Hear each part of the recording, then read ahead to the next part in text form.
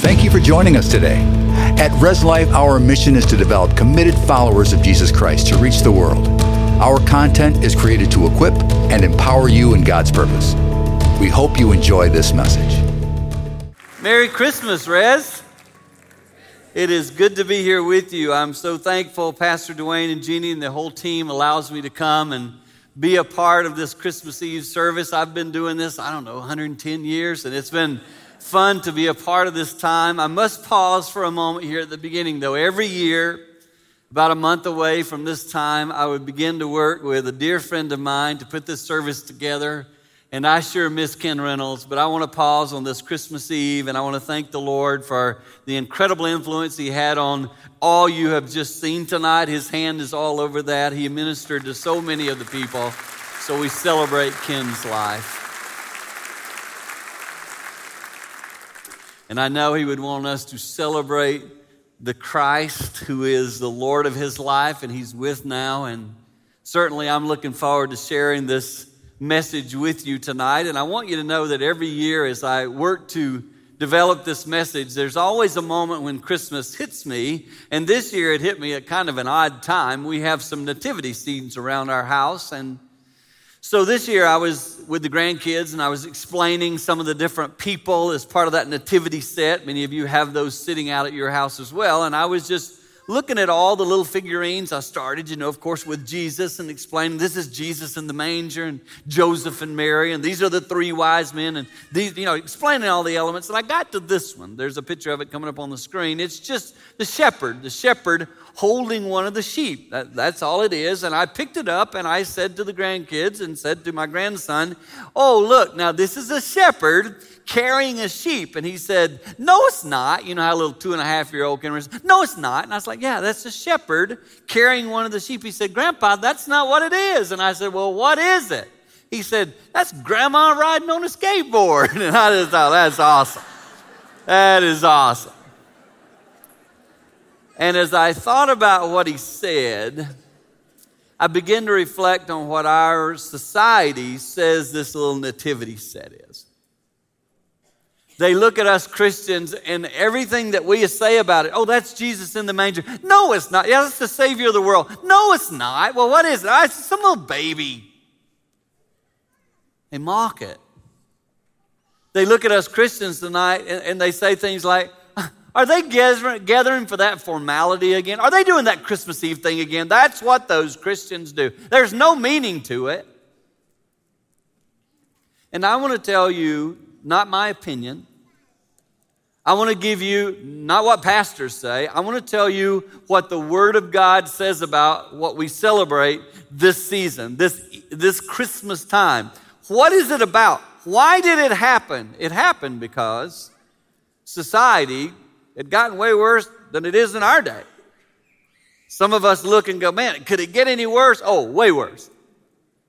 Ahaz was king of Judah at the time that Isaiah gave us, Isaiah chapter 9, verse 6, what we read when we talk about this child being born. Ahaz was a 20-year-old king. He came into power at the age of 20. You didn't vote in Judah. Ahaz was king, 20 years old, and he could do what he wanted to do. Nobody told him anything. I want y'all just to think about some 20-year-olds that you know and thinking about putting them into power. And Ahaz was a wicked man. I'll be careful how I say this because children are in the room, but he took the lives of his children. And he was ruthless. And the people were scared to death of him. You say the wrong word, you're done. And Isaiah, this prophet, comes up to him and says, "Let me tell you, Ahaz, you may think you're all powerful and you may be amazing, but unto us a child is going to be born. And unto us a son will be given. And the government will rest on his shoulders. You won't be in charge anymore." He's not going to come to save a political system. The government will rest on him. He'll be above it all. And his name will be called, and he says 4 words. We've sang them a lot in this service, but I'm going to break them down for you. There's 4 names he gave to him. Wonderful Counselor, Mighty God, Everlasting Father, and Prince of Peace. Now, I want to break that down. Because Ahaz would have heard those words and thought, that's what I am. I'm the mighty God around here. And Isaiah would have been like, no, you're not. Well, I'm the one who's the everlasting Father. Well, actually, you already disproved that. And so Isaiah says to us, we receive tonight. And I especially want to say to someone who has rejected this message before, maybe someone watching online and you've heard, you even look up here and go, all right, that preacher's going to preach. I'm going to share with you tonight what the Word of God says, not my opinion, who this child that we're celebrating is. First of all, wonderful counselor. Counselors help people who are stuck. You get stuck and you say to yourself, I need to talk to somebody. I need a counselor. You get depressed. You get discouraged. You're in a situation in your family. You don't know where to go. You need a counselor. And the Word of God says Jesus came as a wonderful counselor. In other words, there ain't none of you stuck in a spot tonight that Jesus can't help you out of.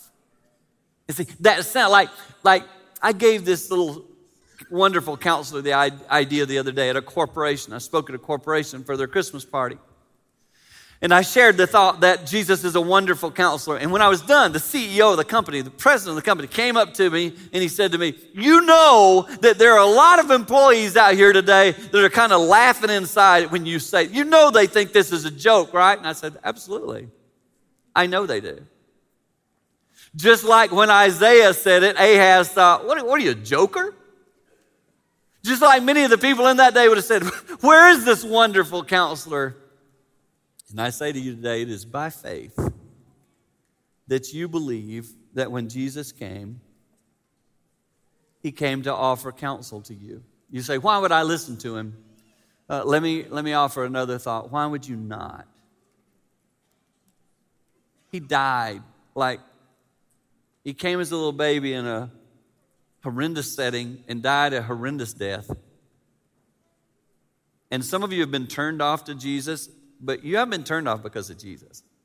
I would challenge those of you who don't really want to even hear this message, I would challenge you to go read Matthew, Mark, and Luke, and John, and you'll fall in love with the guy in that story. You'll fall in love with him because he just flat out loved and helped people who were broken, hurting, and stuck. But see, you ran into a pastor somewhere and he cheated you over. You have a church person you work with at work and they're kind of irritating to you because their life doesn't really match what they say. Or you've met me somewhere out in life's alleys and you said, that's Seaborn, he's not who he says he is. He's kind of fake and he's got some flaws. I would tell all of you who would say that, come hang out with me more, you'll discover more. I'm flawed. But I have a Savior whose name is Jesus, who you ain't got no reason to hold anything against. He didn't do anything to you. And I tell you today, he wants to give you some counsel at the spot you're in. Now, you got to understand something. If you ever go to see, sometimes I'll talk to people who have come to our counseling service and center for help and guidance, and here's what they'll say. I don't like your counselors over there. And a lot of times it's because you don't like the counselor because they told you something you need to change. See, we don't like that kind of... I want a counselor who I can tell them what they need to say to me because I know what I'd like to do. That's not what a counselor does. See, Jesus is not going, okay, I'll come alongside you and I'll just tell you everything you want to hear. No, sometimes Jesus, he pushes you. Some of you in here need to change your ways.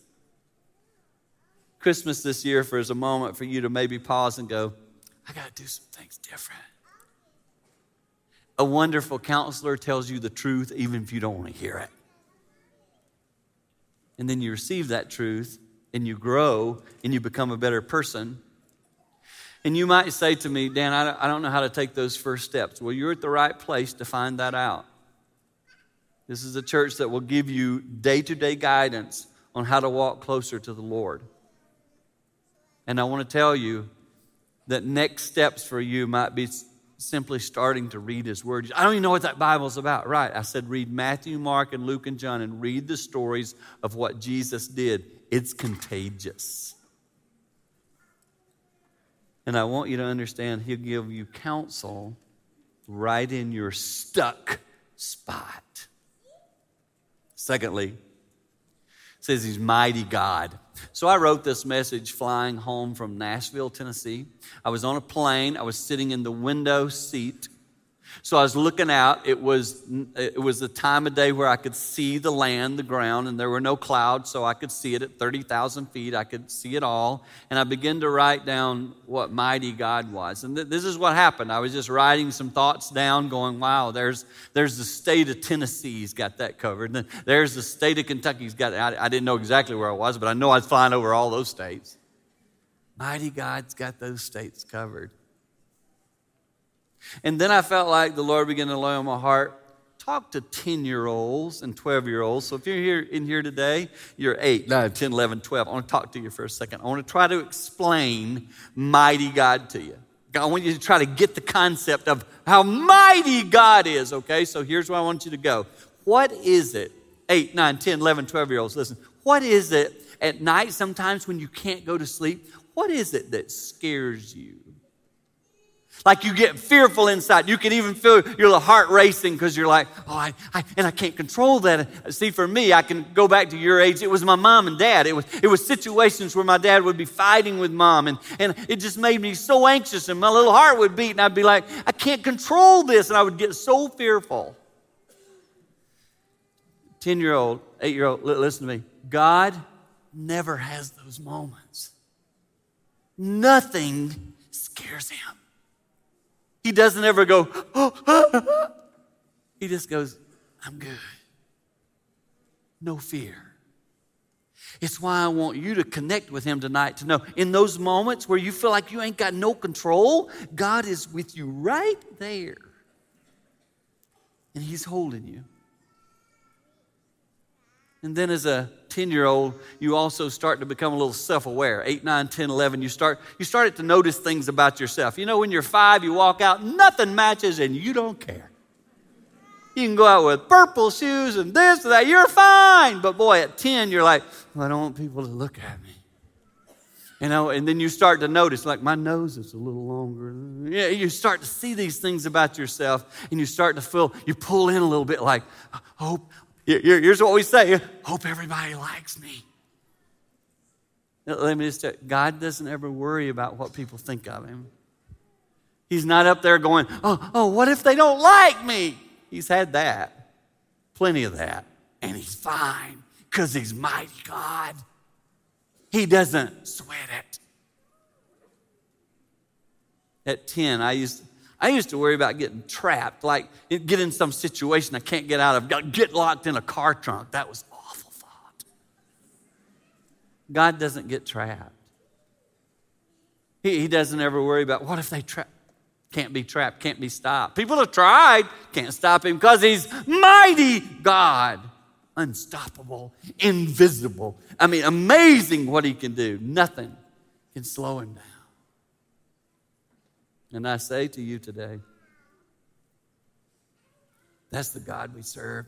That's what Jesus came to do. To let us know, ain't no stopping me. I'm mighty. They've tried, I'm not going to stop him. And I want to say to you today, you 8, 9, 10-year-old, we're celebrating Christmas. And one of the reasons we celebrate it is all that stuff in your life that can do all those things to you, God has you covered. And you might say, Dan, why are you saying it to a 10-year-old? Because 40-year-olds and 50-year-olds, just add 30 years to it, you deal with the same stuff. Somebody here tonight thought about not even coming because this shirt doesn't match. And at our age, one ear is getting bigger than the other. And people are starting to notice. And God says to you, it's okay. It's all right. I got you because I'm mighty God. And then he adds the phrase, everlasting Father. And this one's almost impossible to explain. I don't even really know how to explain it because everything you're looking at tonight and the way you got here tonight, the car you traveled in, the house you traveled from, it's all passing away. Like you look at this building and go, I'll tell you what, boy, this building right here, when we built her, she will never crumble. Yes, she will. In time. In fact, this year, again, somebody on some book somewhere depreciated a whole lot of money related to this building because it passes away. Those lights up there, yeah, we've done some cool stuff in the last 20 years. We replaced them all with LEDs. They last a little longer, but they still burn out. Person sitting next to you, if you happen to sit by the same person a year ago, look over at them. They've aged. We pass away. In fact, God tries to help us deal with that. In the book of Psalms in 103, it says this: He knows how we are formed. He remembers that we are dust. Like a flower in a field, we fade away. He calls us mist. Y'all know what mist is, right? Like you've seen mist.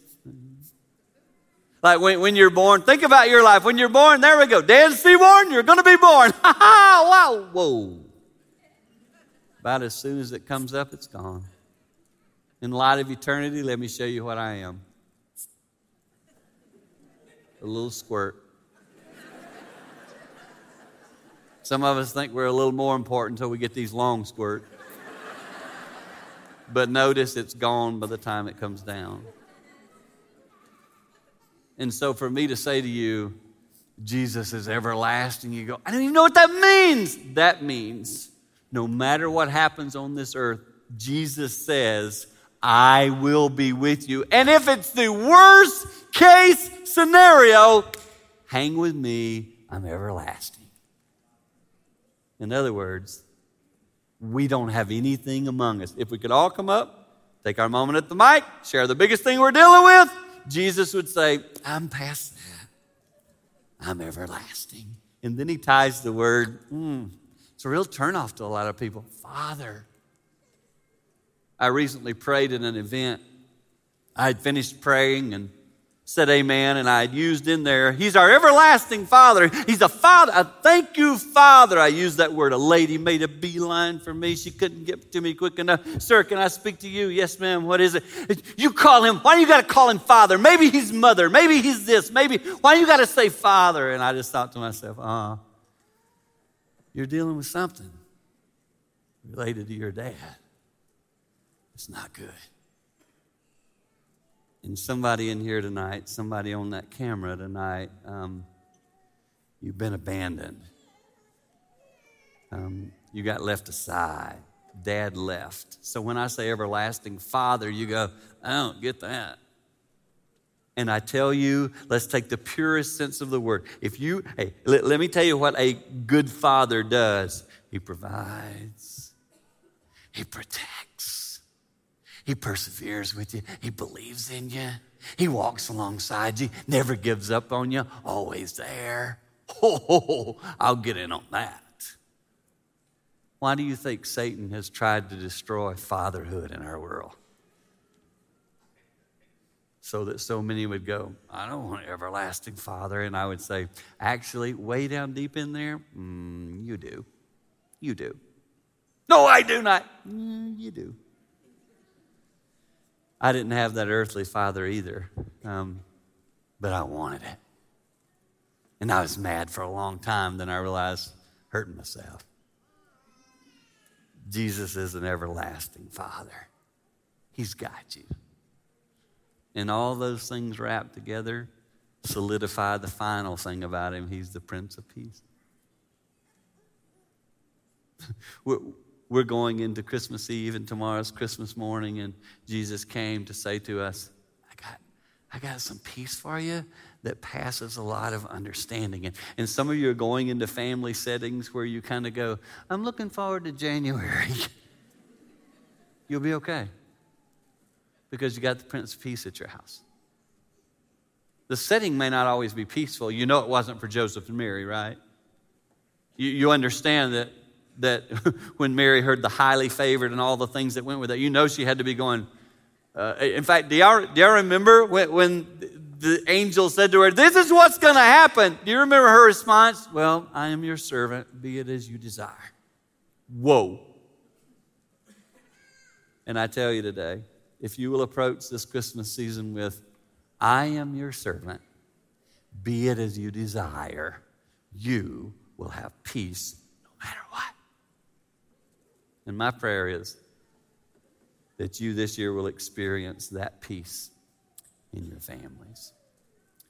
Father God, I pray a blessing over all of us here tonight on this Christmas Eve, a night where we pause, celebrate a little baby born in a manger that is literally life-changing for each of us. We see you as the Prince of Peace, and tonight, whichever one of those 4 chords of words struck our heart, maybe it was the Everlasting Father, maybe Mighty God, maybe Wonderful Counselor. Whatever it was that struck our heart, let us take that message home to our families, home to our lives, into our workplaces, so that the kingdom could be advanced. And we all pray this in Jesus' mighty name, and we say together, amen. The Lord bless your Christmas Eve. We hope what you heard today has been encouraging and given you new insight into the Word of God. We upload weekly, so join us again next time. Be blessed and enjoy your week.